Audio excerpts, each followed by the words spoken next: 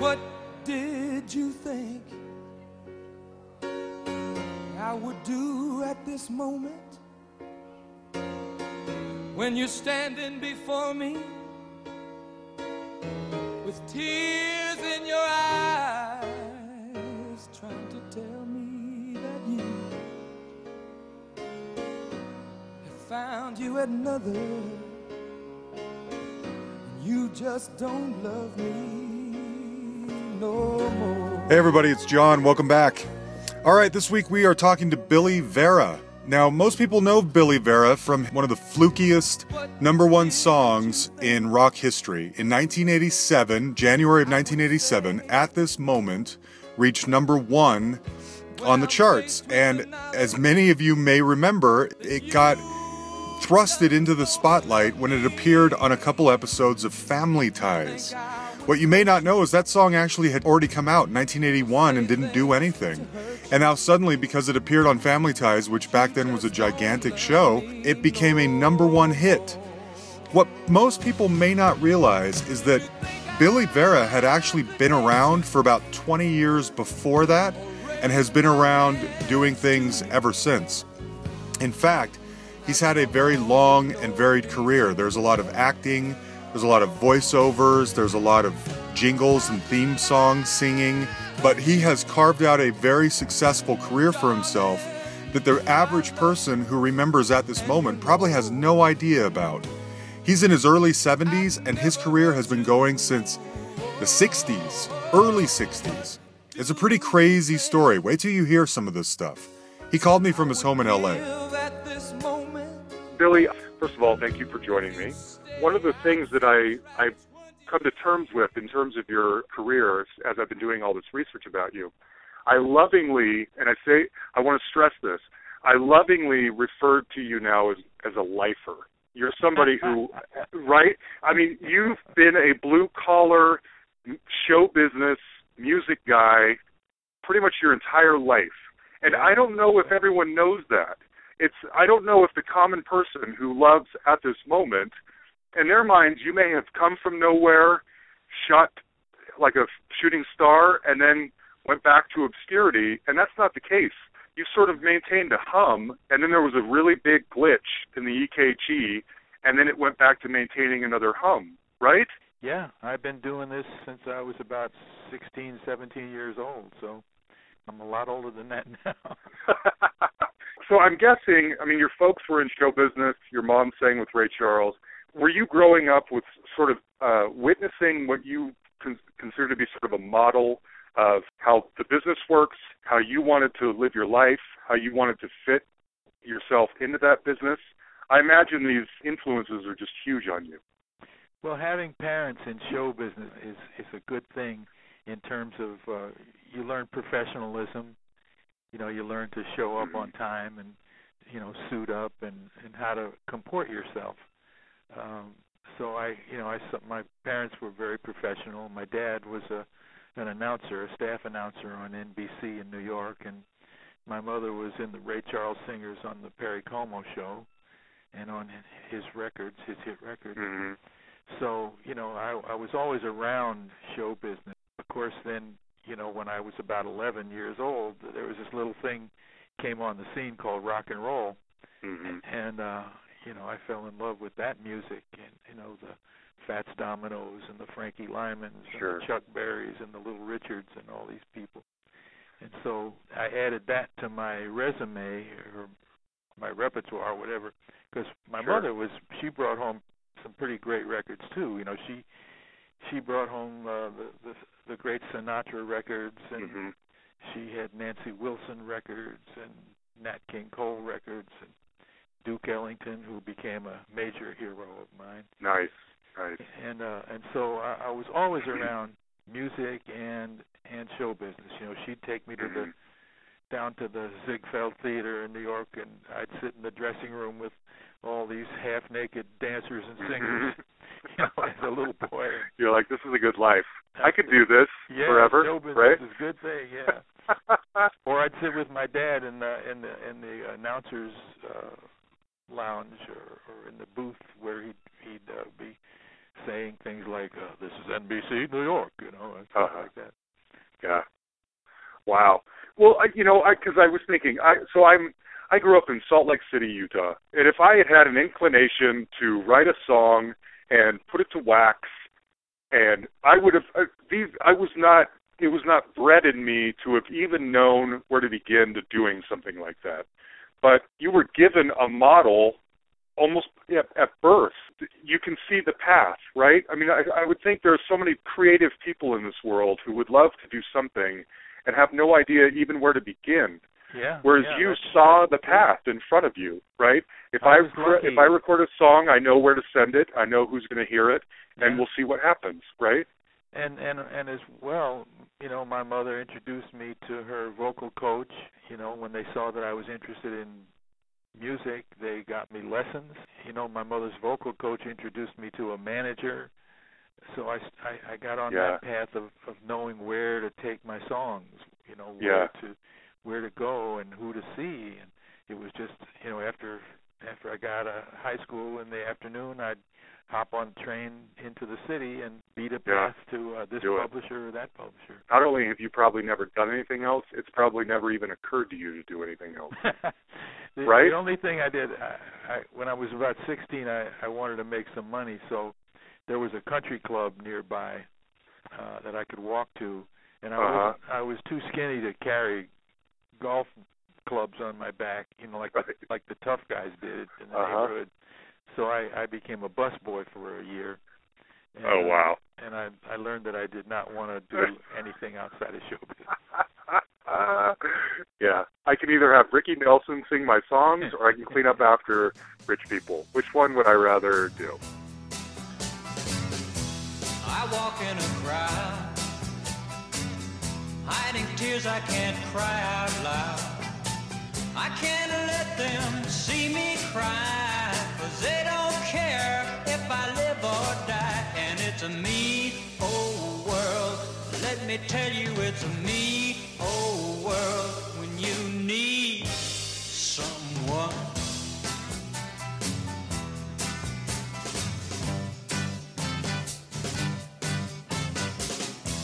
I sit in my room, it's a room filled with gloom. I sit and wait by the telephone, but no one cares if I'm all alone. And it's a mean old world, let me tell you, it's a mean old world when you need someone. So Ricky Nelson, was that your first? That was your first one, right? You submitted a song someplace. That was not only my first hit, it was the first song I ever took to a publisher. Tell me about that. So did you take it to him with the intention of it getting to Ricky Nelson, not or at all. was it for you, or what was the story there? Well, my little band had made a record that came out on this label, Rust Records, which is a subsidiary of Laurie Records. Mm-hmm. The label that had Dion and the Belmonts. And so our record didn't do much, but I had written one side of our record. And so they asked me, they said, that's a really good song. Do you have any more songs? And so I made an appointment with the guy that ran the publishing arm of the record company, and I played him, 4 or 5 things, and he took 2 of them.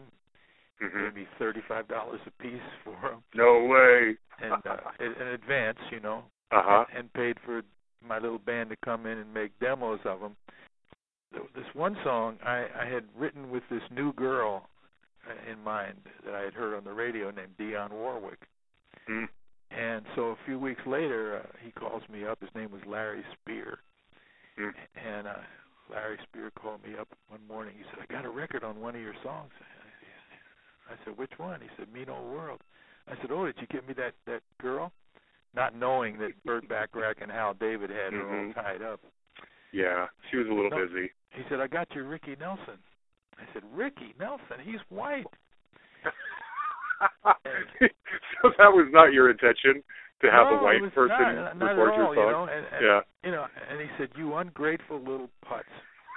He said, Ricky's going to do your song 5 weeks in a row on the Ozzie and Harriet show, and you're virtually guaranteed to have hit record.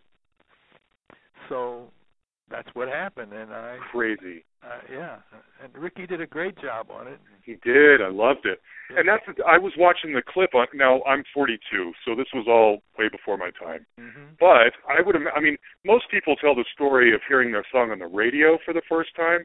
Your story is you saw the guy actually perform it on like the most popular show in America, right? Right. There's a huge difference there. Were you just sitting like cross-legged on the floor in front of your little TV watching Ricky Nelson sing your song? Oh, I was like, wow, this is a big deal, Yes. I mean, in a sense it was, but in another sense it was, I saw my mother every week on television. Yeah. But this was something of mine. Yeah. So I was off. Talk about beginner's luck.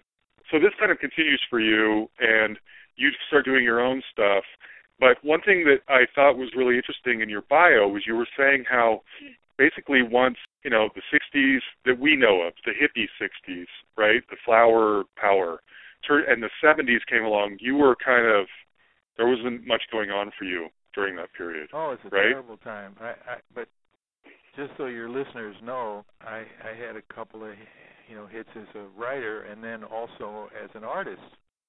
True. Before that, you and Judy Clay, right? I made Storybook Children and Country Girl City Man with Judy Clay. And I've got mine, and it's a shame. 2 grown-up words that will never be the same.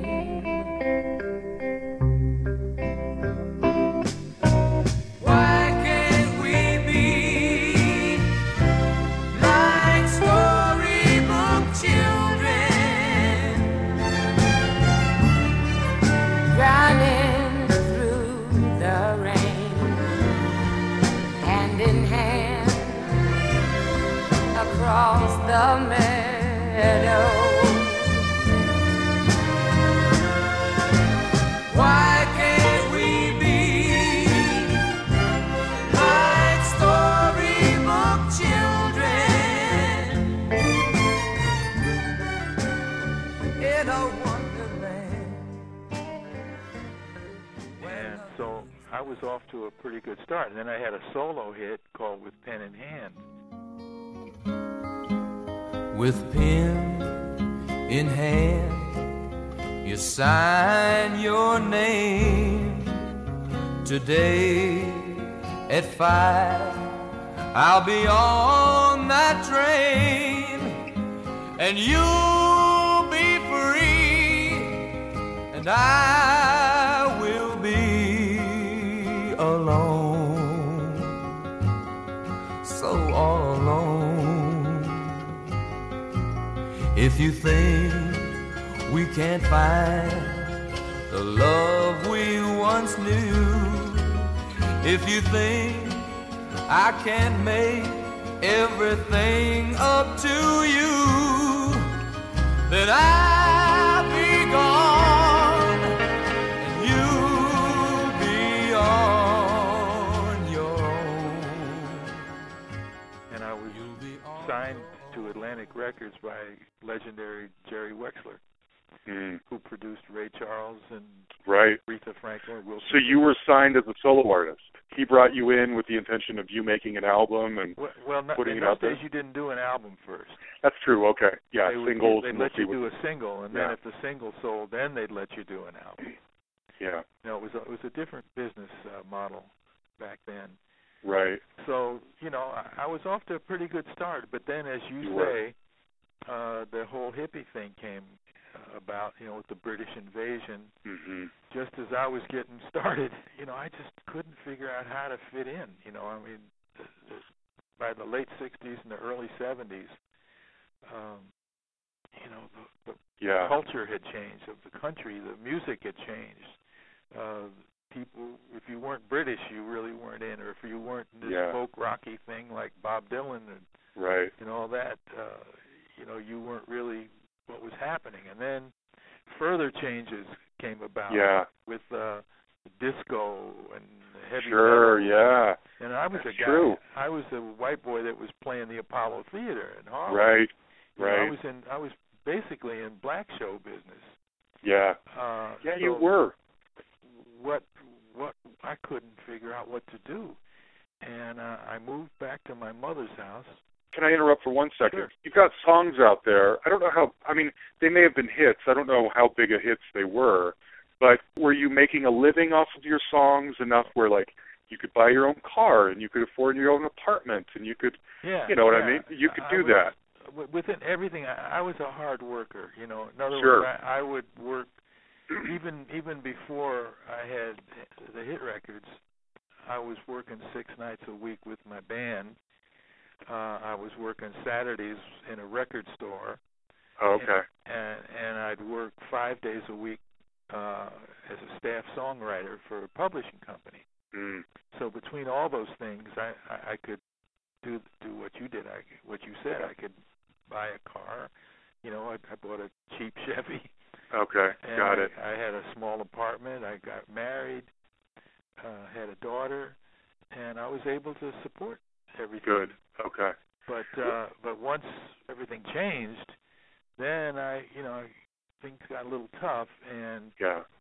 I went back to my mother's house, and I put together a little trio, and we would work wherever we could go. And it turned out an agent was a fan of mine, and his name was Neil Hollander, and he said, you're great, and I'll get you little gigs. It won't be paying much, but I'll get you gigs. Right. Because you got a trio. So a typical week would be a mafia club in New Jersey on Monday. Yes. Yeah. Where I was competing with a topless go-go dancer in a cage above the stage.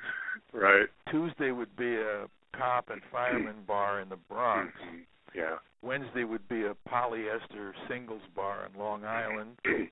Thursday would be a hippie club where, yeah. And I had to figure out how to fit in all these places. Yeah.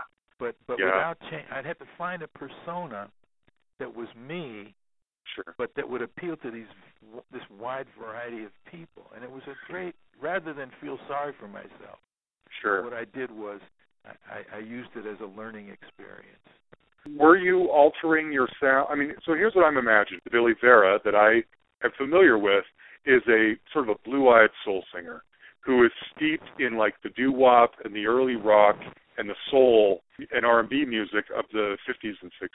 That's the guy I'm imagining. That's who it was, yeah. That's what I figured. So is it you and your trio, are you going to these various clubs and singing that kind of music, or are you altering the sound per your location? Well, this crowd is more of a folky crowd. We're going to have to sing Age of Aquarius for these guys instead of... I wouldn't do that, but I was trying to find a single persona that would work in all those places and still be myself. Because I was savvy enough to know that when you do what you described, that was a train ticket to oblivion. To be just a stupid top 40 band playing the latest hits in clubs, and that was a dead end. I knew that, and but I also had to survive. Right. So one of the ways of doing that, and this agent, in the early 70s in New York, there was an oldies revival, a 50s oldies revival, and so a lot of these old acts that I grew up on were starting to work again. And they were working in theaters. There'd be theater shows. And there would be, sometimes these little clubs would book on a weeknight. They might book in the Cleftones or the Shirelles or the Coasters or somebody like that. And so I knew all that music, and I was, being a singer, I knew what singers needed, so I was able to be a good conductor. And so we would back these acts.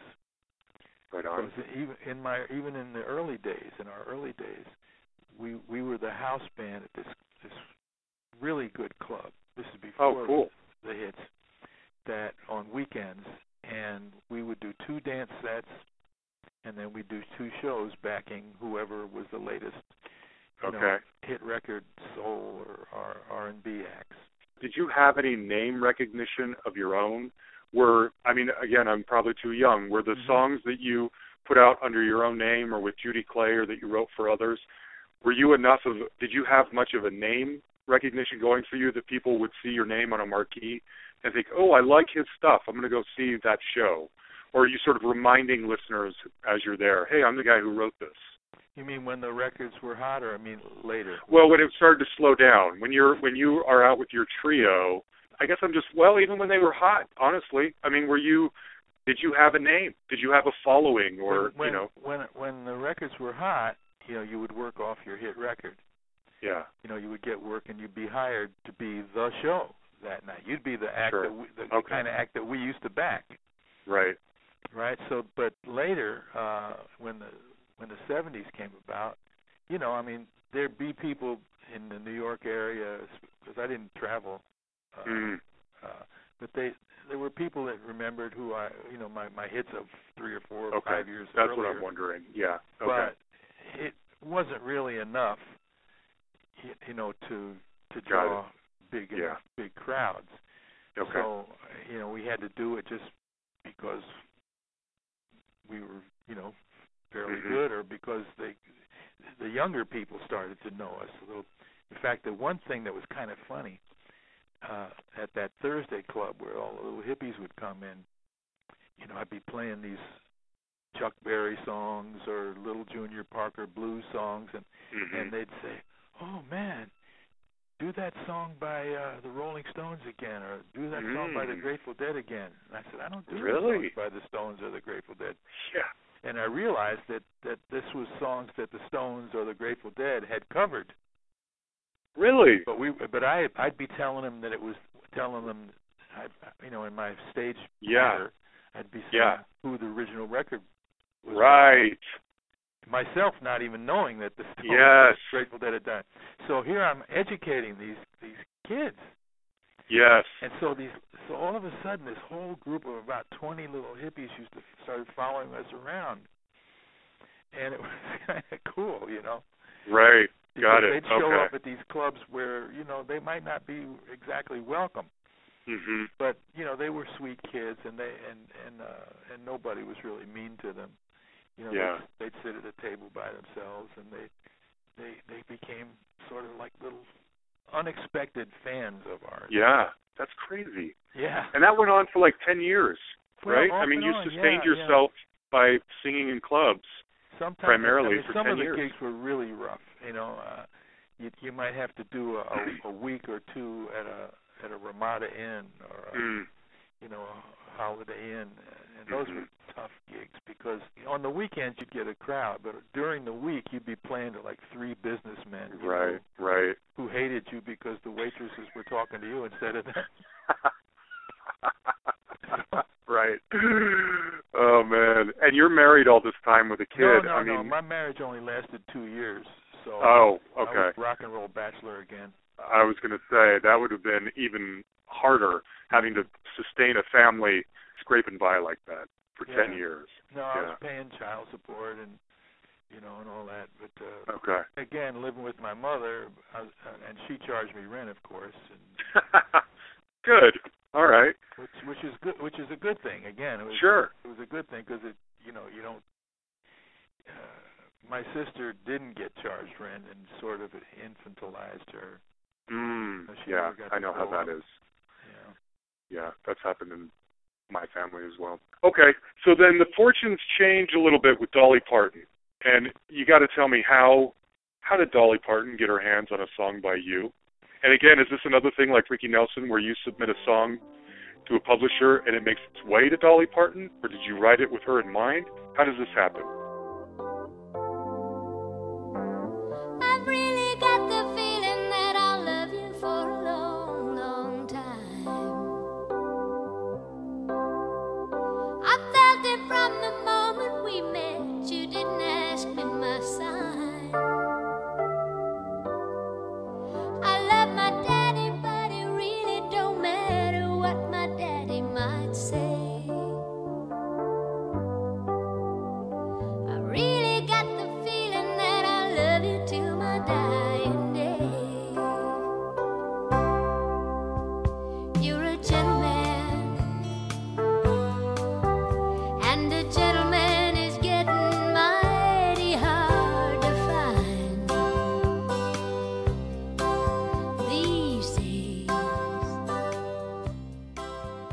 Well, I was playing a Ramada Inn, one of those 2-week gigs in New Jersey, and it was a horrible gig, and I'm just totally bummed.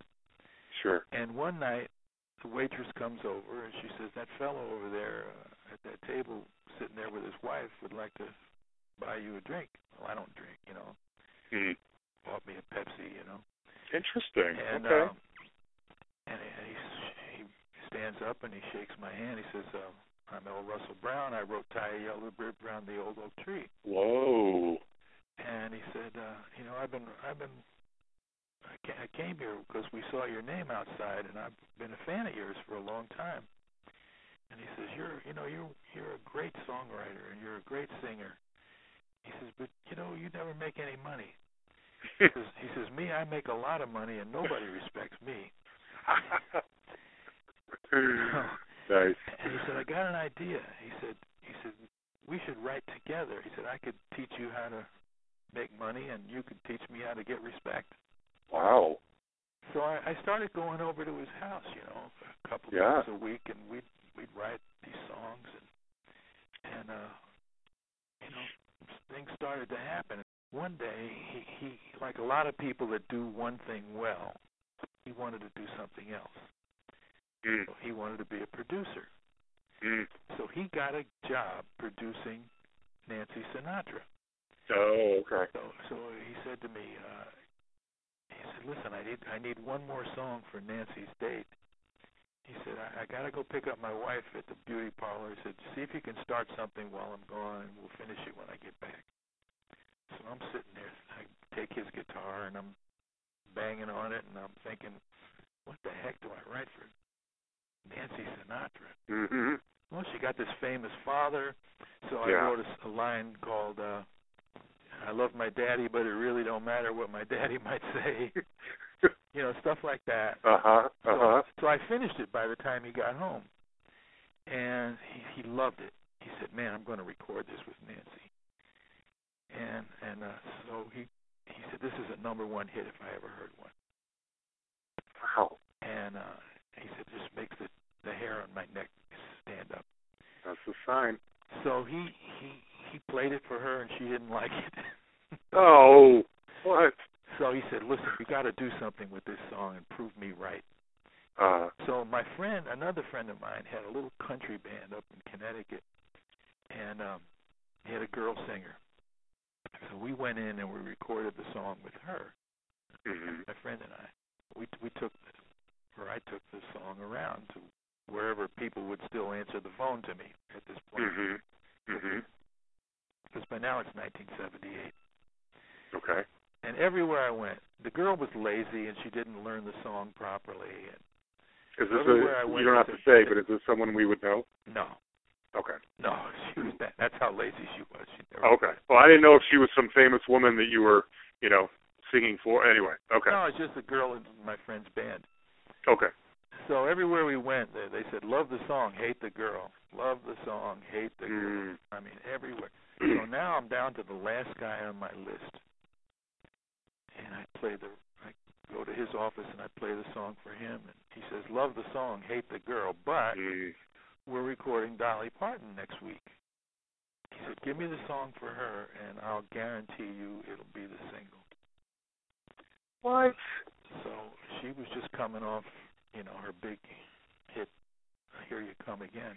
Yeah. And, classic. Yeah. So I said, you got it. I said, well, I didn't trust him, so I said, put it in writing and give me some money. So I figured he'd give me a couple of $100, you know. Right.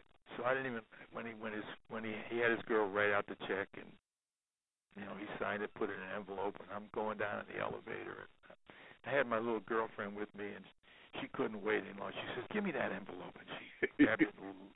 She says, "Holy shit, baby! He gave you $2,500." What? Which no. in 1978 to me was a well, fortune. especially for a struggling artist, right? Yeah. In one shot. No it was way. A fortune, man. Yeah. So we went to a nice restaurant that night. Of course. And I knew he was serious. So you know, in the interim now, before the record came out, my old manager from the Billy and Judy did, my Atlantic Records days, called me from California, and he said, "Listen, I'm broke, and I need to make a deal."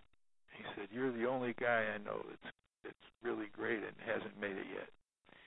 He said, "How about if I get you a record deal?"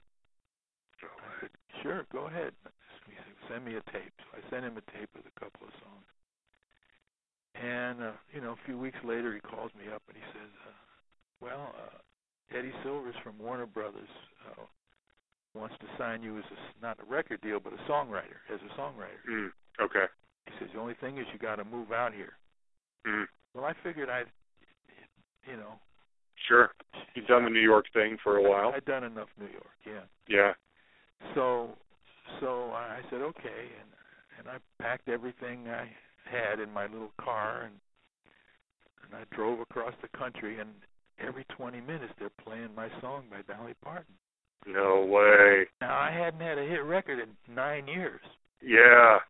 And so the day I reached L.A., it hit number one. No way. On the country charts. And I said, I figured it was an omen. Yeah. And, so I ran into my old bass player. Well, a guy who used to play bass for me in New York. He had moved out here a couple of years earlier. And he said, "What are you doing on the weekend?" I said, "I don't know. I don't know anybody here. I'm just to Warner Brothers every day and try to write songs." And he said, "Why don't you come out?" He said, "I'm playing with some really good musicians on the weekend by the beach. And wow. Come out and see the band. Maybe you sing a couple of songs or something." So I went. And these guys were really good. And so did I read, forgive me for interrupting, but I read, I don't remember where I read it, maybe in Wikipedia, I'm not sure. But was this the band that included T-Bone Walk, Skunk Baxter, no, that was back John in New York. Leventhal? No. So you had those three guys in your band back in New York? Yeah. The first record that Tommy Woke ever made was one of mine. Gosh, that's like a Hall of Fame right there. And those three. Johnny Leventhal was he was my guitar player. He played pedal steel and great guitar too. Yeah, that was my last band I had in New York. Wow. Yeah. Are you watching them, their careers kind of take off and you remain behind a little bit, or are you all kind of doing it at one time? It was somewhat concurrent. Okay. What had happened was once I started, they were fine musicians, as you know. Once I got out here and we started the Beaters, we became locally famous fairly quickly. Mm-hmm. We started playing Monday nights at midnight at the Troubadour, the world famous Troubadour. Mm-hmm. Mm-hmm. And within 2 weeks there was lines around the block at midnight. That's amazing. Monday nights. And we were like the hottest band in town. Yeah. But nobody, all these record company guys would come in to see us, but nobody would sign us. Did they just figure you were too niche? Punk and new wave and is what's happening, and as good as Billy Vera is as a soul singer and an R&B singer with horns and everything, big band, that's just not where it's at today. We wouldn't know what to do with Billy Vera if we signed him. Is that the thinking, That's partially it. There was this band called The Knack that had Oh, absolutely. Yeah. They were a great band, but the record, a lot of these record company people are really stupid. And what they do is they see something that's hot, that's happening, that has a hit, and then they want to sign a band that's like that. Mm-hmm. So they all wanted to sign another 4-piece, 2-guitar, bass, and drums band. Yeah. We were the opposite of that. Right.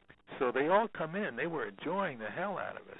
I'd see them clapping and snapping their fingers, these guys from record companies, and smiling, and they were happy. The music made them happy. Sure. But nobody reached for their wallet. Right. So it took almost exactly a year. And then when all those copy bands failed, as they always do, then they start looking for something different. then they realized that to keep their jobs, they got to get a little creative. Of course, yeah. So we had for 3 sure. offers in 1 week. Oh wow. And so we decided to choose Alpha Records, which is a Japanese label. I interviewed Tony Ortiz, who was the lead singer of the Monroes, who you may remember, they were also on Alpha. Yeah. And he never recovered, basically. Well, not really. Not professionally in show business as a singer.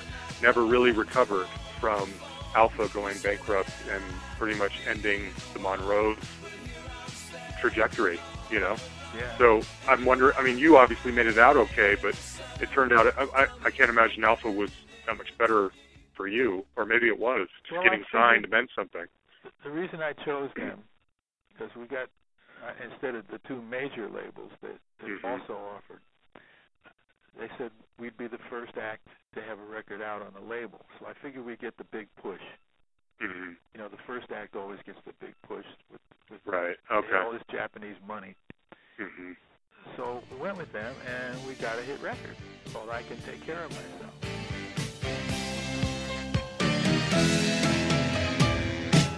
Your wardrobe's purchased at the latest boutique. Your place is furnished like the president's suite. Your freezer's filled up with the finest of meat. Somehow you manage on 100 a week. They say you like to feel white gold on your neck. They say when you make love you like to direct. And that new sports car you proceeded to wreck. They say I ought to ask who picked up the check. I can take care of myself. My friends all say I ought to think twice. I can take care of myself. I don't need nobody's advice. Great song. Thank you. You know, so things got off to a good start. And then the follow-up record was At This Moment. Right. And what happened was they had a great promotion man named Bernie Grossman, and he got into a tiff with the boss and quit. Mm-hmm. And so the guy that came in to replace him really didn't know what he was doing, and At This Moment only went up to number 79 on the charts. And shortly after that, you know, the Japanese said, well, this is not working, and they pulled the plug on the label. Yeah. So that was that. So now... You're kind of back to square one. Yeah. Well, now another 5 years go by, and no record deal. I mean, Can I ask you one other question? I'm sorry to interrupt again. Since Dolly Parton happens, are you now more financially secure than you were before? And I don't mean like you got one big windfall of money, but are you making royalties off of that song that allow you to live maybe a little more comfortably than you were before? Or is your life any different, really? Not really. I was getting a yearly advance from Warner Brothers. Okay. That was basically enough to live off. Okay. It wasn't enough to live like a king. Sure, got it. Okay. I had a nice apartment in a nice, clean neighborhood. You know, I didn't have to live in the slums. Mm-hmm. And I had done that in the 60s. Yeah, right. So Dolly Parton plus your popularity in L.A. as a club singer. You could make a living. You know. Yeah, you could do it. Okay. I wasn't getting any even close to rich. Right. But you know, I'm frugal, and my needs were not great. I never drank or did drugs or anything like that, so I didn't have those kind of expenses. Good for you. Yeah. My old songwriting mentor from New York was a fellow named Chip Taylor. That's John Voight's brother, right? Yeah. I'm blanking on. He's written big songs. Wild Thing, Angel of the That's Morning. It. Yep. Yeah. So I knew John from way back, and he came in the club one night, in the Troubadour one night, and he said, "Man," he says, "what you're doing up there?" He said, "I've never seen a singer do what you do." Wow. He said, most singers just get out there and manipulate the audience. You know, I'm going to make you laugh, I'm going to make you cry, I'm going to make you horny, I'm going to make you dance. He said, you don't do that. He said, you just lay it out there and you let them feel what they organically will feel. Right. He said, that's what all the greatest actors do. Interesting. He said, you should come to this acting class I go to. I said, John, I don't want to be an actor. You know, and he was very persistent, and so he finally dragged me to this class, and I saw these guys up there working out, and I kind of liked it. I mean, it was a totally new thing to me because I'd never even considered acting. And after a while, I started getting some jobs. I got a movie called Buckaroo Banzai. I started doing television shows, you know, and so I was. That's nuts. I started eking out a living as an actor.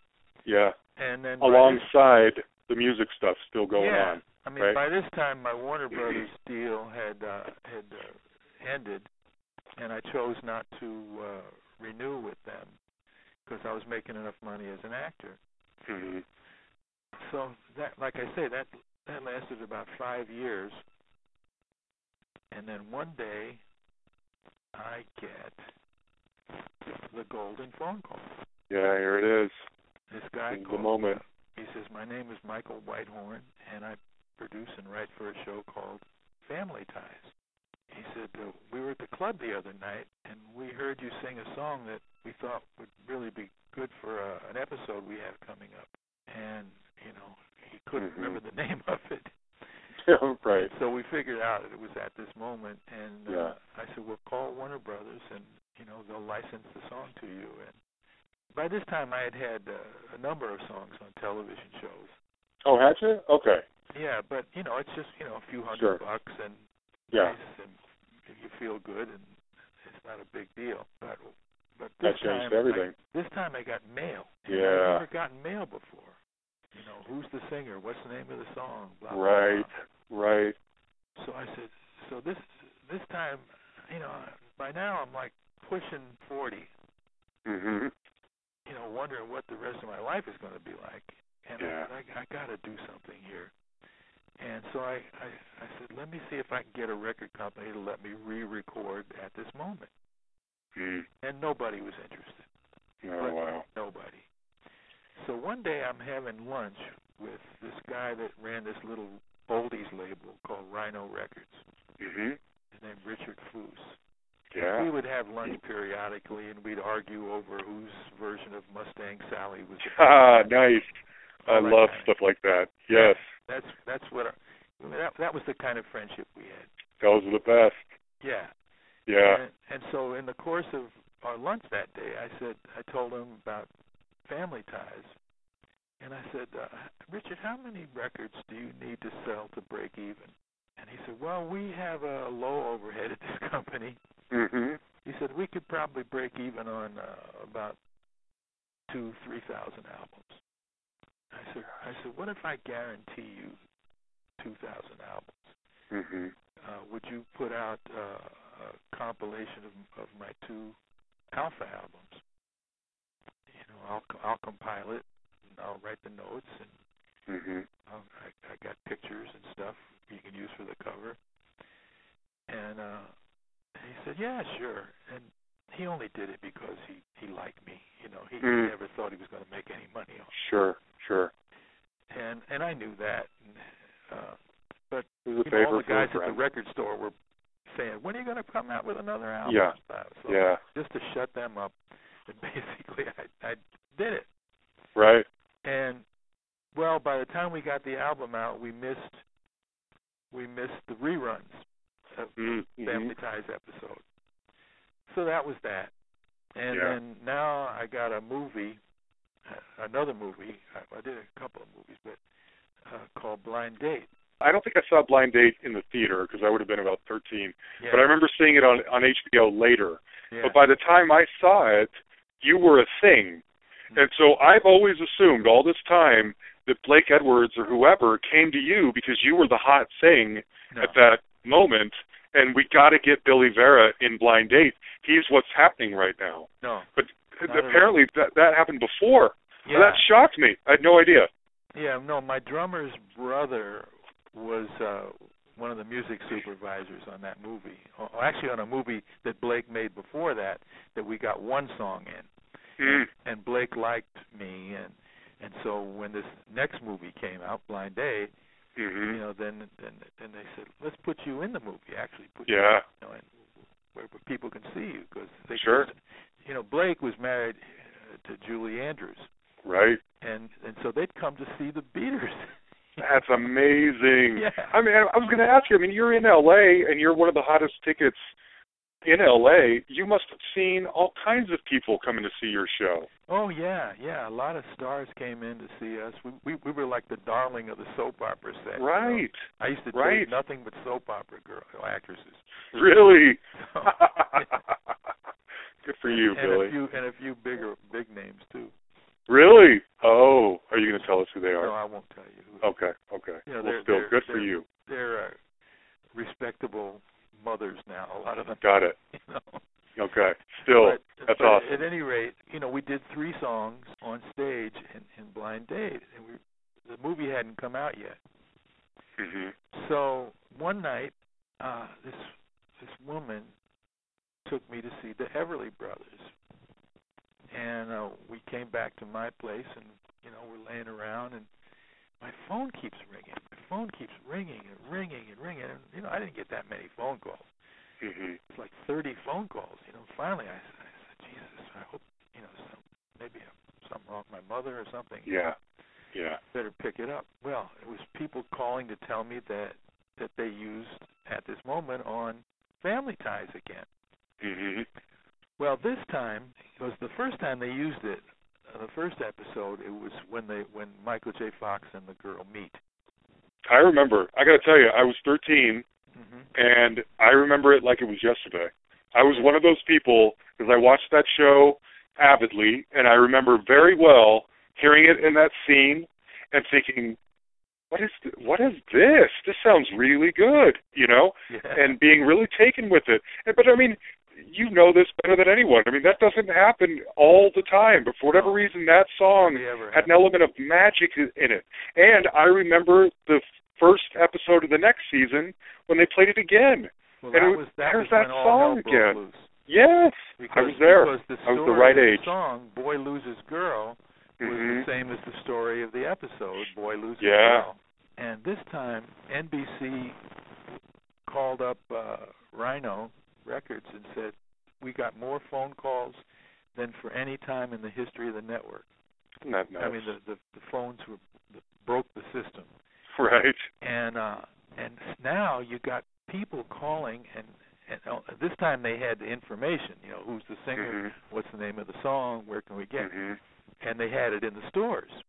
You know, from the previous year. Yeah. So now you got people are calling radio stations. I mean, there was Rhino didn't know the first thing about payola or promoting records because they weren't in that business. Right. You know, they were in the business of oldies, you know, so you just put it out there and people find it. But contemporary music was not their thing. So this was a record that took off totally on its own. And they hired a guy, a promo guy, and he'd have me come into the office every day, and I'd call up radio stations, and I'd do promos. Hi, this is Billy Vera. I listen to KRAP when I'm on in Bum, you know, when I'm Iowa, in or wherever. And And I, you know, I'd do all these interviews, and that I guess that helped too. But the thing starts leaping up the charts, and jumping over this one and that one, and Madonna and everybody. And next thing you know, at 42 years old, I got a number one record. That's I'm insane. On American Bandstand. You know, little 15-year-old girl screaming at me. Yes. And I'm on Johnny Carson. You know. Yes. We ended up. I was watching Carson that clip 9 times. Really? Yeah. Wow. And I was watching the clip of you over there talking to him. Anytime he's bringing like someone who's performing, usually it was a stand-up comedian, over to the couch, that means you've arrived. You're being his blessing. His policy was not to bring singers to the right. couch. But he brought you. Because he felt singers are dumb and they don't know how Sure. to talk. They didn't have good, yeah. Yeah, so, but he brought you as over. it turned out, my music agent, Danny Robinson, who's still my music agent, his father managed Doc Severinsen for 20 years. Oh, wow. So Danny was part of the Tonight Show family in a sense. Mm-hmm. So he told him, and Bud told him, Danny's father told him. They said, listen, you should bring Billy over. Not that I didn't do it the first time, mm-hmm. but he said you should bring Billy over the couch one of these times, because he can talk. Mm. And so, Johnny did, and Johnny knew my dad, and Ed McMahon knew Sure. my dad from back in the New York days. So I guess that might have. Yeah. He did. I noticed he seemed very comfortable talking to you, like you guys were old friends or something like that. Nobody will ever be as good as he was. No, he won't. No. Because never. you know why? He made you the star. Yep. You know, Letterman and some of these other guys, they try to make jokes at your expense. Mm-hmm. And they it's about, with those guys, it's all about them. Right. And I think Jimmy Fallon is more in the Johnny Carson vein. Right. But most of them, they don't have Johnny's gift of, and it was a very simple gift. He said, I'm on here 5 nights a week, man. I'm going to make them the star, my guest the star. I'll just be the guy that reacts. Right. And that was his genius. Yeah. And you know what? And years later, after he died, on Facebook, I get a guy friends me on Facebook, and he said, I always wanted to say this to you. He said, I was Johnny's bodyguard over at NBC, and you were his second favorite singer. That's why he had you on the show so many times. Wow. I said, well, who was first? He said Tony Bennett. Really? I said, wow, is what I said. That is incredible, Billy. And Dick Clark was really good to me too. He put me on, not only on Bandstand a few times, but he put me on every show that he produced. That's incredible. Yeah, he had me as a presenter on American Music Awards. He had me on this other music show he did. He even had me on a very loyal guy. He did a pilot. He produced a pilot for CBS for Frankie Avalon, where Frankie played a has-been rock and roll singer. Oh, really? Who lived in a crummy apartment and he eked out a living doing cruise ships and stuff like that. Yeah. He's the kind of guy that kept 8x10 glossies of himself by the door so that he could give them to the pizza delivery guy instead of a tip. Right. And so I played one of his old pals from the rock and roll days. No way. But what happened was with that was a new regime came in at CBS, and they drop everything and they bring in their own things. But so how are your I tell that fortunes story changing? to show what a loyal guy Dick Clark was. Totally. He was Dick, really great to me. Legends. I mean, 2 of the biggest broadcasting legends in history. Absolutely. Dick Clark and Johnny Carson, and they're both huge fans of yours. That's got to be Dick, amazing. I mean, Dick even came to the club to see us. Oh, man. And he never went, and his wife told me, he said, he came to my wedding. I got married a second time. Really? He came to my wedding, and his wife told me, he said, he never goes to the clubs to see anybody, but he really likes you. That's incredible. So how were your fortunes changing? I mean, I was trying to look. I don't even remember. Was there a proper Billy Vera and the Beaters album for people to buy? It was like greatest hits package, wasn't it? It was a hit. It was a hit record. What it was the best of my 2 Alpha. Oh, that's right. Yes, that's right. By request, was that the name of it? And it was a hit album.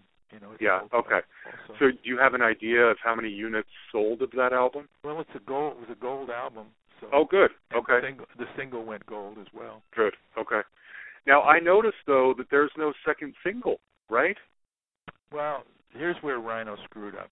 That's what I thought you were going to say. Okay, let's hear it. People that know about top 40 radio or contemporary radio, and Motown was the master of this, is if the public buys X, you give them X for the follow-up.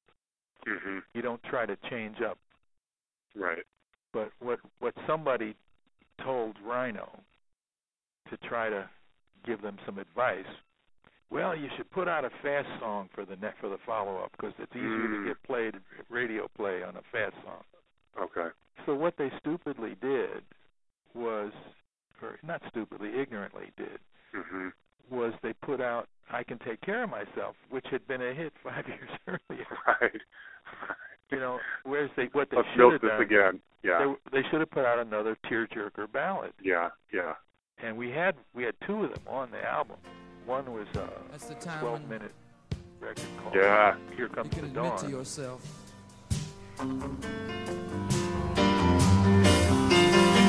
I'm not that strong. I'm not that brave.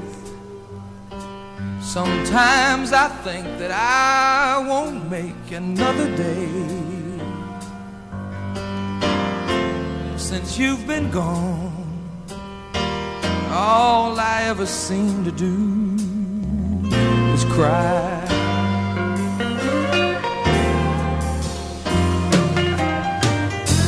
Oh yes, I cry. I'm not ashamed. Sometimes it only takes the mention of your name to set me off to wondering if my eyes will ever dry. And here comes the dawn again. No sleep last night. Great one. But that could have been edited. You edit off the recitation at the beginning, fade out the fade at the end, and make it radio friendly, or Hopeless Romantic could have been another good one. But they didn't know to do that. And I wasn't signed to Rhino, so I was a free agent. Oh, okay. Now that worked in my favor because I had no management. I had a handshake deal with my agent, and I had no ties to a record company. Okay. So now you can imagine what was happening.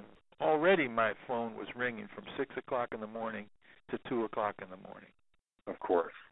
So, man, it was like tough keeping up with that. So I chose a management company that were really big. They had Dolly Parton and Neil Diamond, a lot of big names. One of the kids that was assigned to me said, "Here's what you do. You keep your number, and you put a machine on there, and you never answer it." He said, "Then you get a private line, and the only people you give it to is your family and your best friend and your manager and your agent." Yep. You know, and then that's the only phone you answer. And then on the machine you call back in the order of priority. And that really took a lot of weight off of me.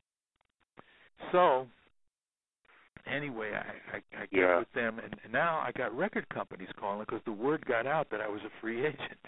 Right. And so all these people I couldn't get on the phone, you know, a month earlier, suddenly are my new best friends. And I chose Capitol Records because it's one of the greatest labels. Sure, of course. And the guy that called me was Joe Smith, who had just taken over as the president of the company. He said, "I want you to be my first signing." I said, "Great, Joe." I figured, and I, as it turns out incorrectly, I figured that with the boss behind me, they'd have to do the job. So we went in, we made an album for Capitol with my old friend from my Atlantic days, Tom Dowd, producing. Legend. Yeah. Well, my second Alpha album was, I brought in Jerry Wexler to produce that. Yeah, another one. I mean, you're just surrounding yourself with legends along the way. With from my Atlantic day, I realized that how lucky I had been as a young kid to be at Atlantic Records with those kind of people of that caliber, you know, and that were mentors to me. Yeah. So anyway, we make this album for Capitol, and it took longer than expected. And even though we had the great Tom Dowd on there, and we had real good songs, and it didn't really do anything. This is the Retro Nuevo album, right? feel just like a madman, 'cause I don't know where to start. I'm scared as hell to tell what's deep down in my heart. And I feel like I can cry right now. Baby, baby, baby, don't think I'm not aware of who you are or where you've been or what you've done. 'Cause I've seen your picture on all those magazines. And I've never even been to Paris. And I know you might find this hard to believe, but it's true.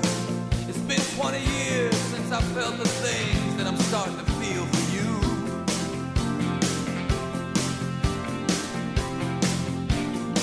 And then I look into your angel face and try to see what a girl like you would ever want with a man like me.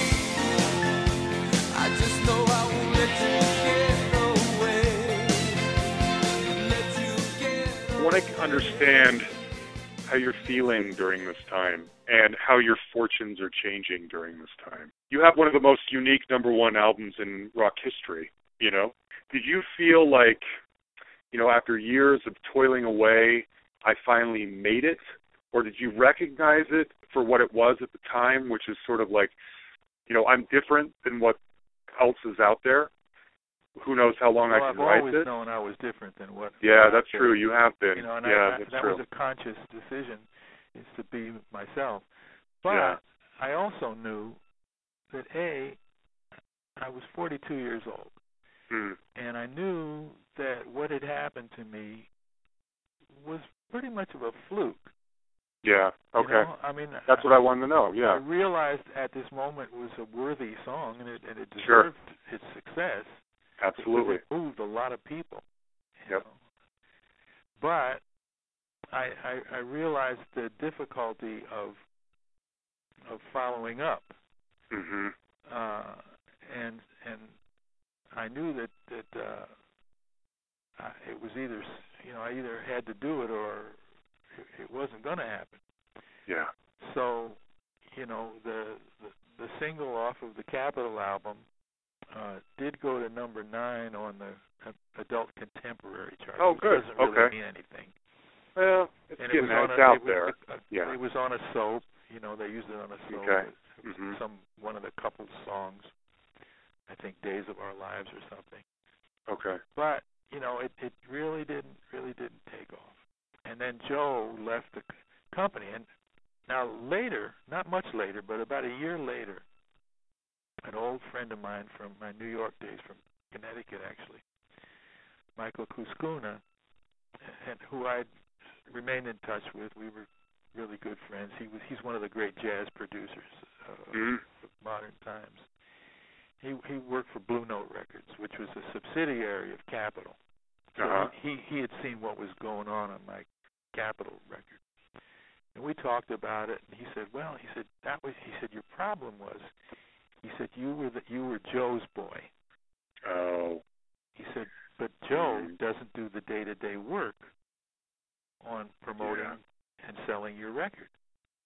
He said, "That's the A&R guy." The A&R guys probably resented that you were Joe's boy, A. Maybe. And B, there's nothing in it for them if you succeed. Right. He said, if you fail, there's nothing for them to lose either. Right. It's Joe's fault. Yeah. If you succeed, it was Joe's win. There was no incentive for them to work your record. Yeah. These politics are a common story that comes up in this podcast. Almost everyone I've talked to.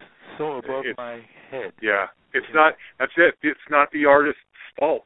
It's out of their control, and it's some inner workings of their label that they are just the victims of. Yeah. And it affects their life forever, but the label continues on, you know. It's a blip on their screen, but you're impacted for the rest of your life. It is so sad, but it is a common story on this podcast. Almost everyone I've talked to has had some kind of story like that. It's really a shame.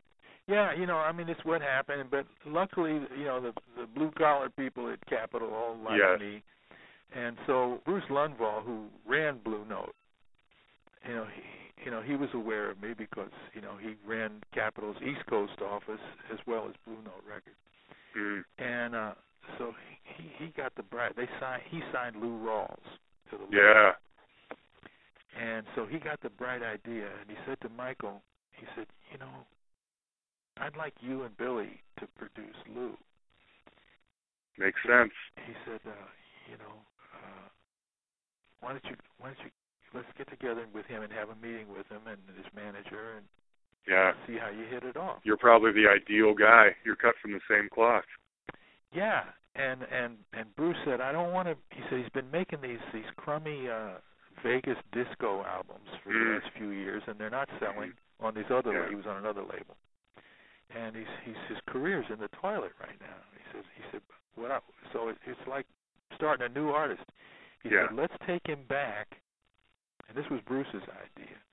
He said, let's take him back to the kind of music that people originally loved him for back in the original days of the blues jazz. He said, Billy's a great song man. You know, he knows songs. Find some songs, some of Billy's songs, and you guys, and then Michael knew all these great jazz musicians. So we did it. And the first album that we made with Lou, called At Last, went to number 1 on the jazz chart. At last, my love has come along. My lonely days are over, and life is like a song. Ooh, at last, the skies above are blue. My heart was wrapped in clover. The night I looked. Amazing. We brought his career back. Yeah, amazing. Did 2 more, and they were in the top 5 as well. It's great. And so, you know, and Lou ended up cutting 7 of my songs over the years. And well, it's clear that you were savvy enough, and whether you did this consciously or not, maybe, I'm realizing as we're talking and I've been researching you, it's in your DNA to do this, but you just diversified. well, You've had a million different things going on, right?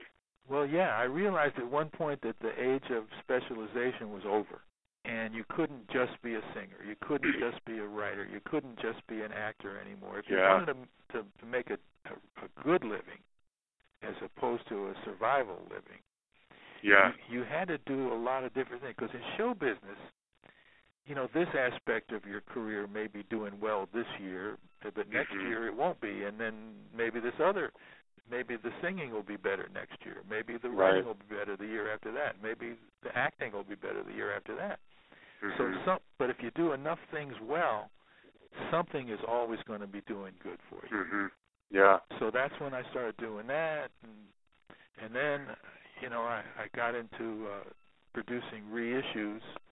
Yeah, now this is what I'm really interested in. One quick thing I got to tell you, I don't think I've ever seen The King of Queens, unfortunately, but as a kid I loved Empty Nest, and I still watch the reruns, and it has never been lost on me that the voice in the theme song is good old Billy Vera.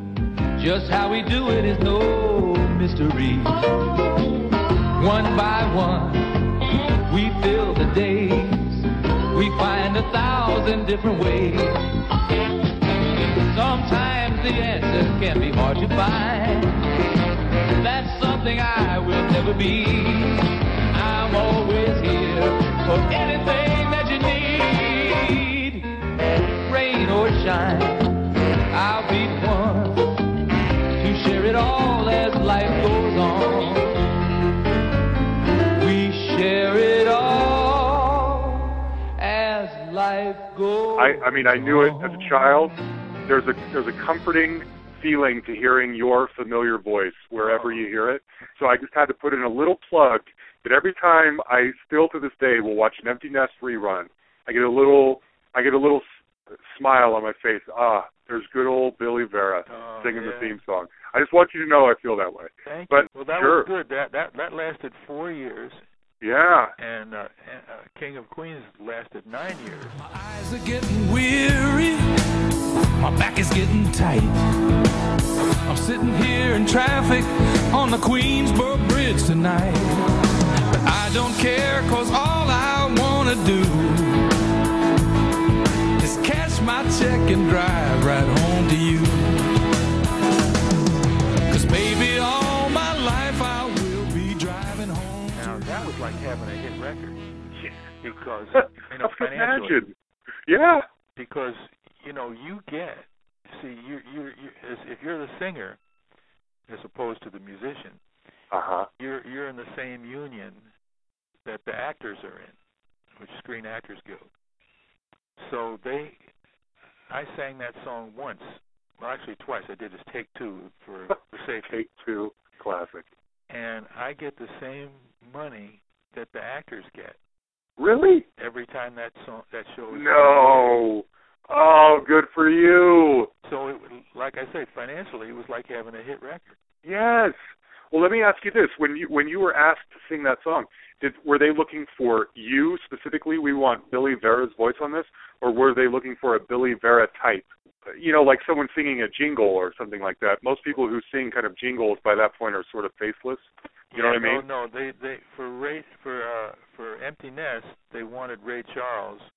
But they didn't want to pay the fee. They settled for Billy Vera. So they took second best. Okay, there you go. Nice. And that's okay. Yeah. And then on King of Queens, the way that happened was a friend of mine had just gotten a job as head of music for Columbia Pictures, and he called me up one day, take me to lunch, and he says, "We got this new show coming." He said, "It's kind of like The Honeymooners, a fat guy who's a blue-collar guy and got a hot wife, Mm-hmm. Mm-hmm. And he's a UPS driver, and he said, we got a song." He said, we're kind of tied to the song, but he said, I want to play it for you and see what you think. So we're in the car, and he plays it for me, and he said, "What do you think?" I said, I don't think it's quite right for the show. I said, it sounds like Paul Simon's idea of a country song. Interesting. A little too intellectual sounding. Yeah. Yeah. Paul Simon-y. Yeah. He said that's what I was thinking. He said you got any idea on how we could fix that? I said, yeah, you got to kind of dumb it down a little bit, Mm-hmm. It's you got to make it a little dumber. He said, "You think you can do that?" I said, "Yeah, we're the king of dumb, I said, "Let me use the beaters, and right. we'll just go in and we'll bang it out." Nice. So we went in and recorded it, and the show took off. It was a huge success here in Europe and Germany. It was. I would get these people writing to me on my website from Germany and Austria. "When you're coming to Germany, really, you'll be a big star like David Hasselhoff here." Gosh.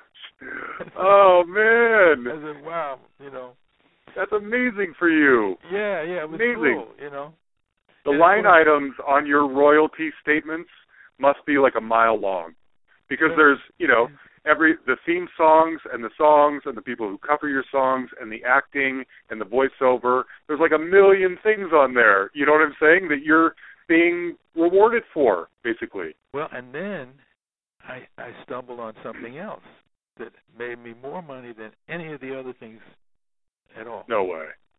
Yeah, for free, because I love old R&B, I did a radio show on a college station out here.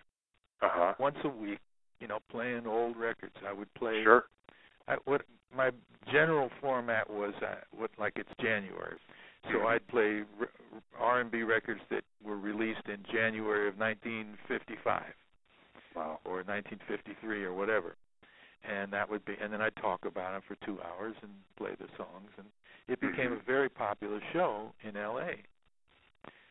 And so one day I get to the station, and in my mailbox there's a note. he's got an interesting voice. You believe him when he talks.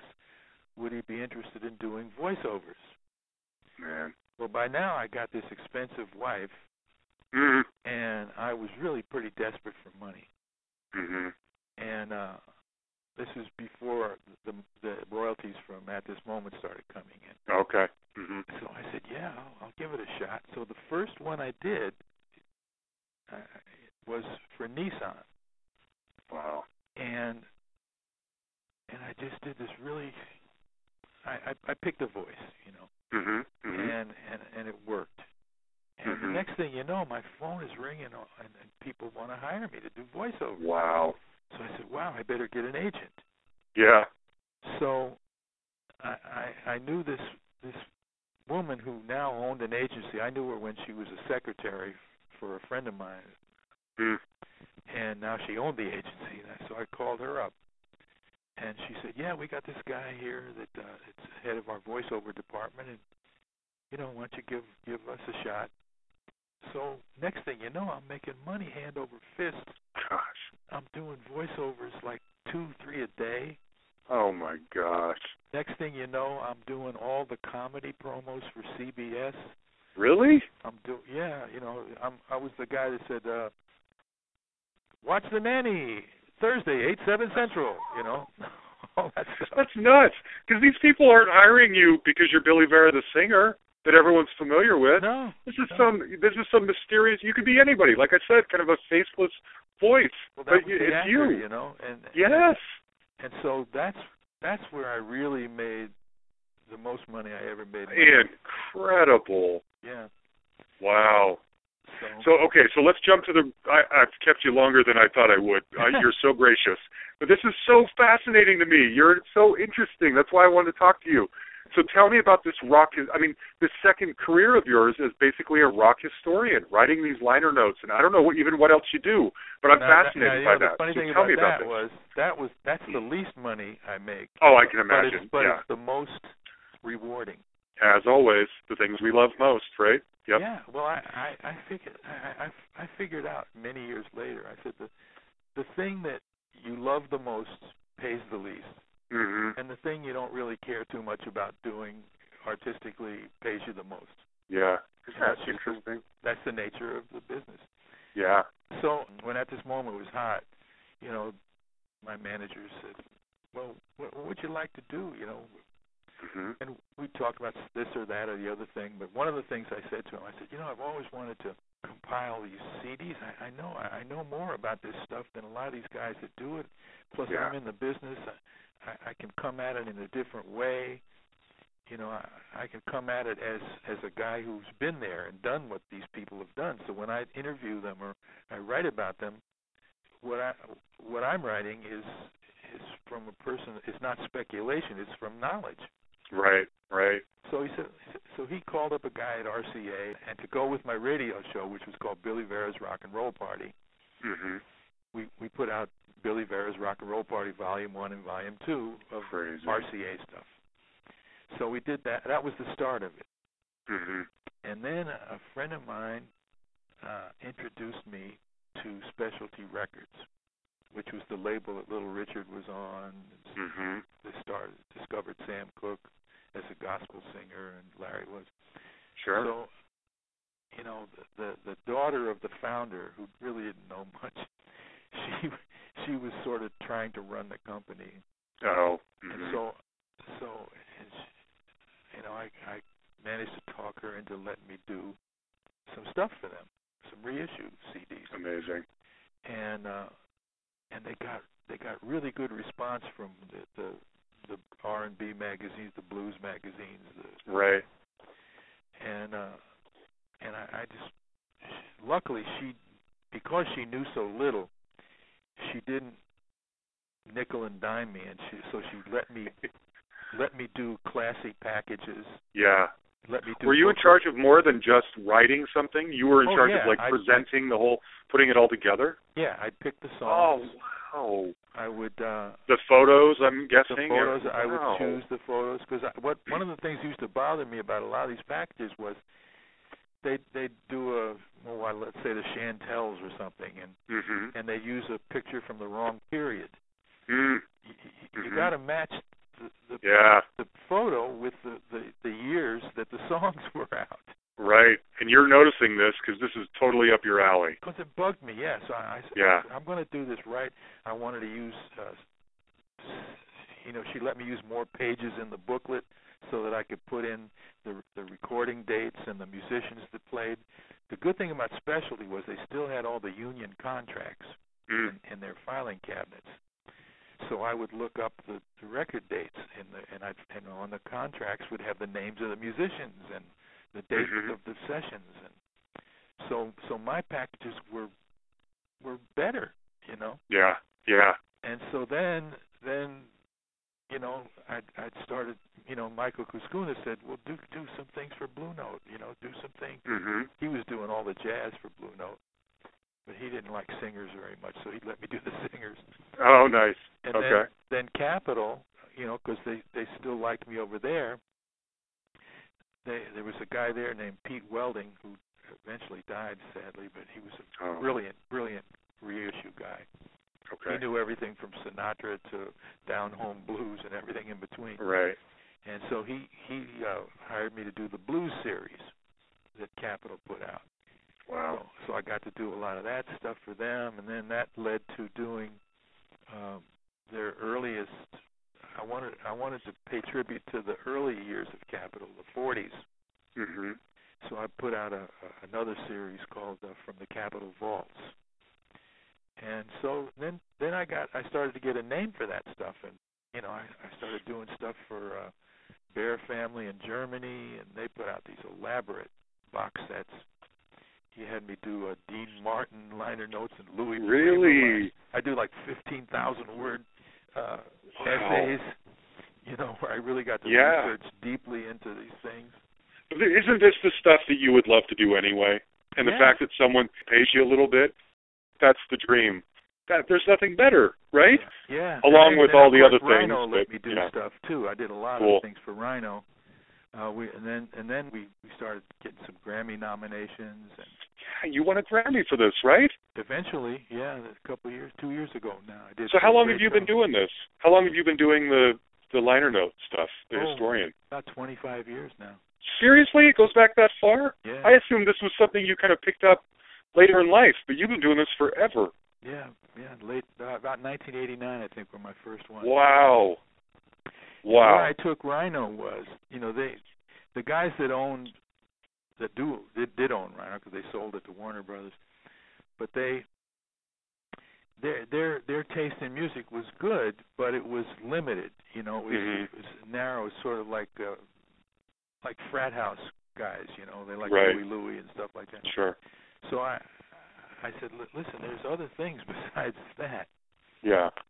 So I said, let me do a World War II package. I always had a soft spot in my heart for World War II music.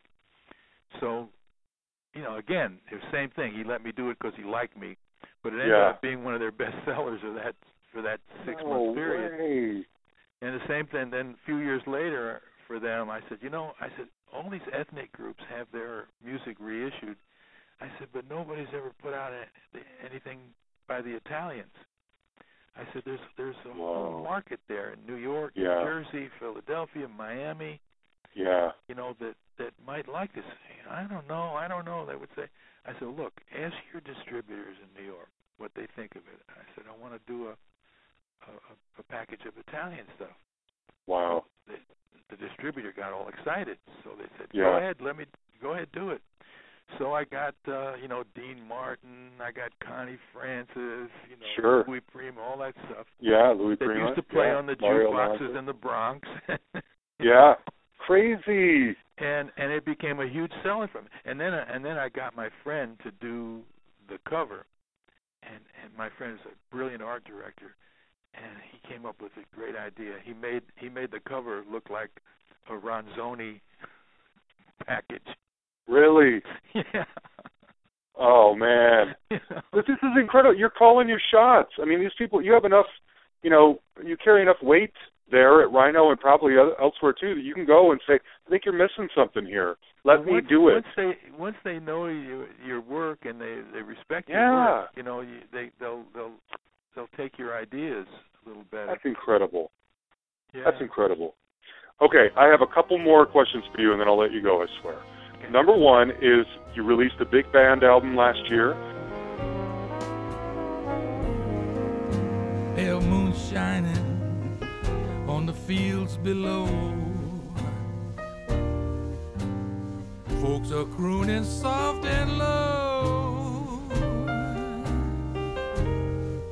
You needn't tell me because I know when it's sleepy time down south. Oh, the soft wind blowing on the pine wood trees. Folks down there live a life of ease.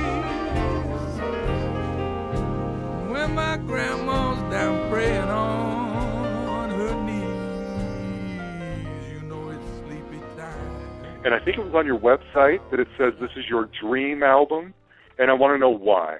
Why do you feel that way? Well, when my mother used to bring home, the Frank Sinatra and Duke Ellington stuff, I always loved the sound of a big band, and I always wanted to make an album with that stuff. And I procrastinated for 20 years. Right. A, because nobody was interested Yeah. in paying for such an Sure. album. Sure. And but and I didn't want to pay for it myself. Mm-hmm. But then Michael Bublé recorded at this moment.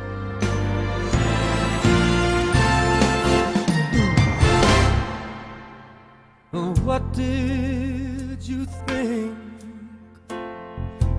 I would do at this moment when you're standing before me with tears in your eyes, trying to tell me that you have found you another, and you just don't love me no more, no more. And what did you think I would say at this moment when I'm faced with the knowledge that you just don't love me? Yeah, goodness. 10.5 million records. And I said, I was living just fine before those royalties came in. And I took one of the checks and I financed my own big band album. Good gosh. And we'd recorded it at Capitol Studio A, where Oh. and Nat Cole and Nancy Wilson and Dean Martin made all their classics. Yes. And hired the best jazz musicians in L.A. and just did it first class. Oh. But then I said, what can I do to make my album different than every other jerkball that puts out a big band album these days? Right. Because right. a lot of them use the same old tired songs. Sure. Mm-hmm. I said, somebody said to me, "Well, look what you know that better than anybody else. You know black show business." Yeah. And I said, Mm. And that light bulb went off. I said, Sure. I'll take all songs written by the great black songwriters of the 1920s, 30s, and 40s. Amazing. The Buddy Johnsons, the Yeah. Duke Ellingtons, the James P. Johnsons, the Count Basies, and all these great black songwriters. Most people think that every song from that era was written by, these little Jewish guys that of course. cramped up in an office in Tin Pan Alley. Yeah. But yeah. it wasn't all that, Yeah. So that was my tribute to these guys. Good for you, we man. went in and recorded these wonderful songs, and it came out pretty nice, And do you get to perform them ever? I mean, Yeah. do you have like residencies, or you get to? I don't know if you're. I mean, no offense, you're 72 years old I now? will be in May, yeah. Yeah, in May. So I don't know if you're going on tour with this stuff, or you book like, a local club or amphitheater there. What do you usually do? But what I do is I play here in Hollywood. There's a the top jazz club in town is called Catalina's, and I play there a couple times a year with the big band. Crazy. And then I go to New York once or twice a year, and I play a club called Iridium, which is, one of the top clubs there. And I use local guys there because all you need is good jazz players, and they can read the music. They'll know it. Yeah. So yeah. Wow, good for you. So I'm having a ball, and the beaters still work. And the beaters still do it. Yeah, you're still out there. Yeah, we just worked last weekend. That's crazy. Okay, 2 final questions, and I ask this to pretty much everybody. When you look back on your career, we've established that you've done a trillion things. What is the absolute highlight of it all? When you are sitting quietly with your own thoughts, the one that's like, I cannot believe that happened to me. And it may not even be the number one song. It might be meeting a hero or who knows what. Anything, whatever that is. And then what would be your biggest regret? Well, I mean, I'd have to say that having a number one record as a singer and a writer and a publisher at age 42, when most careers are over, I can't top that. Yeah. Okay. I can't top that. It's just, I'm so fortunate to have had that. And then the biggest regret, and this may sound silly, but I wish when I was growing up and when I was first in show business and rock and roll, tap dancing was not fashionable. And I always loved Fred Astaire and the Nicholas Brothers and all the great tap dancing acts. And I never learned to tap dance. And I wish I had that little bullet in my gun. Yeah. I wish I had been. I would have loved to have been, because I was a pretty good dancer as a teenager. Yeah. But it's just rock and roll dancing. Sure, of course. But still, you could move. Yeah, I could move. And I would have loved to have been able to get out there and tap, man. Wow, what a fascinating regret. That is great. Yeah, I love to watch tap dancers on YouTube. Yeah, sure. In fact, when I played the Apollo, the stage manager was a guy named Honey Coles, who had been half of a well-known dance team called Coles and Atkins. And so I was, for me, loving tap, it was really a thrill to meet him. And in those days, the old timers, they saw it as their duty to bring us young kids along and teach us the ins and outs of show business. And what he did was, our record was already a hit in New York, but there hadn't been any pictures. As I told you, there was no albums out yet. Right. So we in those days, the Apollo was 7 days a week, 5 shows a day. And the first show would be in about 10:30 in the morning on Friday. And Thursday night, the night before, after the last show of the previous week, you'd come in and the house band would rehearse everybody. So he said, listen, Harlem hasn't seen you yet, meaning he says, what I want you to do is, when they play your chase music to bring you on, he said, Judy, you enter from stage right. And Billy, you enter from stage left. He said, now you let her take 3 steps out from the wings before you make your entrance. Watch what happens. Whoa, so Judy was known there already because she had been in the Drink Art Singers, which was this wonderful gospel group with Dionne and Dee Dee Warwick and Cissy Houston. And Dionne and Dee Dee's mother was Cissy Houston's sister, Lee Warwick. Right. Whitney's mom, right? Yeah. Yes. Whitney's mom, yeah. So, in fact, little 4-year-old Whitney was there one night. Oh, man. She came my gosh. Had her in my arms. Crazy. In my dressing room. But anyway, so here it comes, first show, Friday morning. I count 1, 2, 3.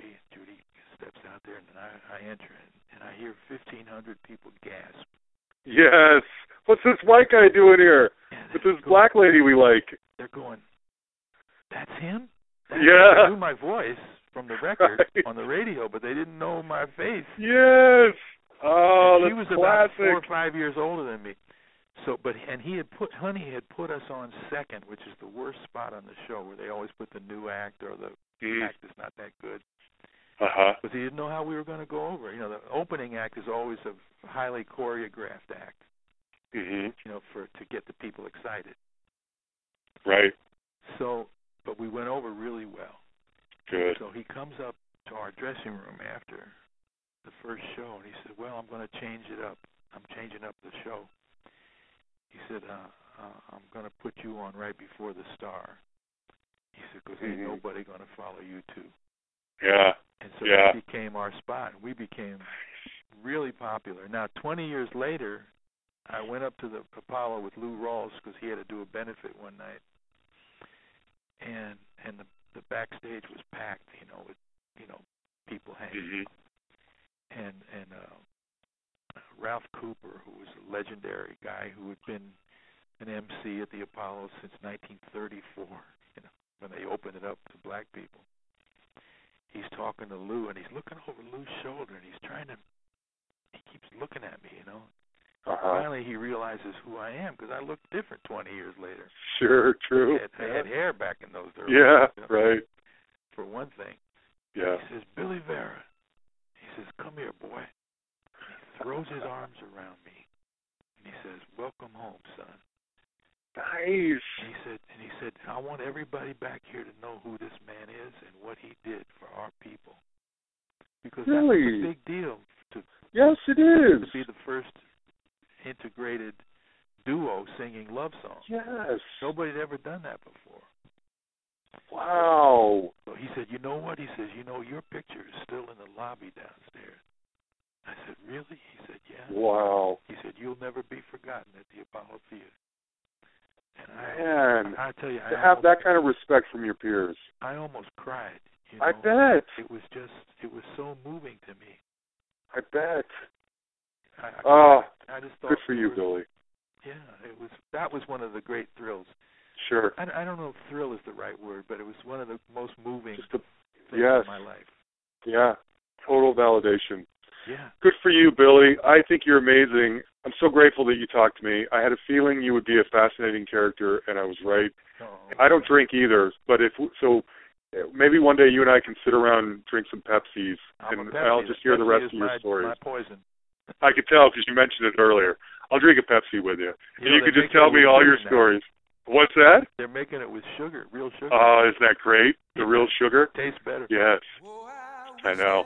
I'm a Coke guy, but I like the real sugar Coke, too. There you go. Yeah.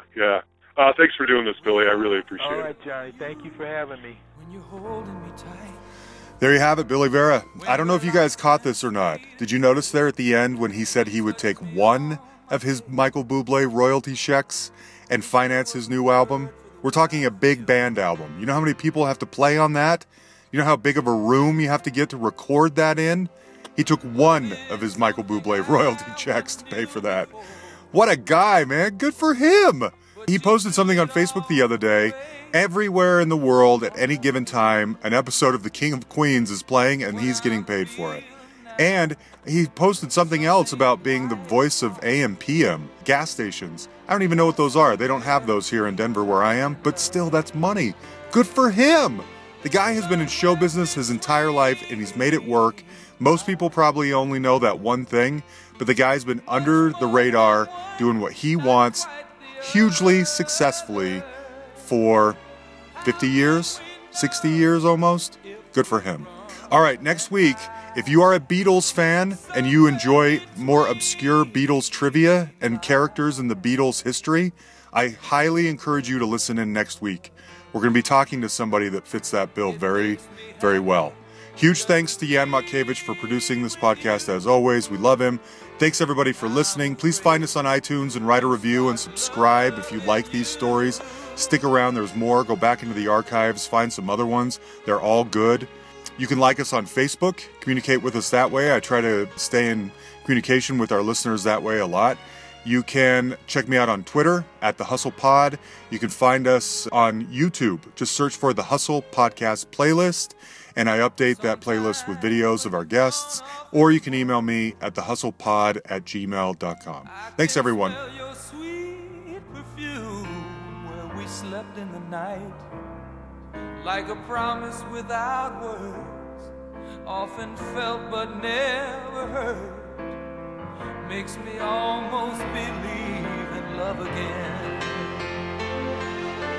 Somewhere between like and love, much more than one, not quite the other.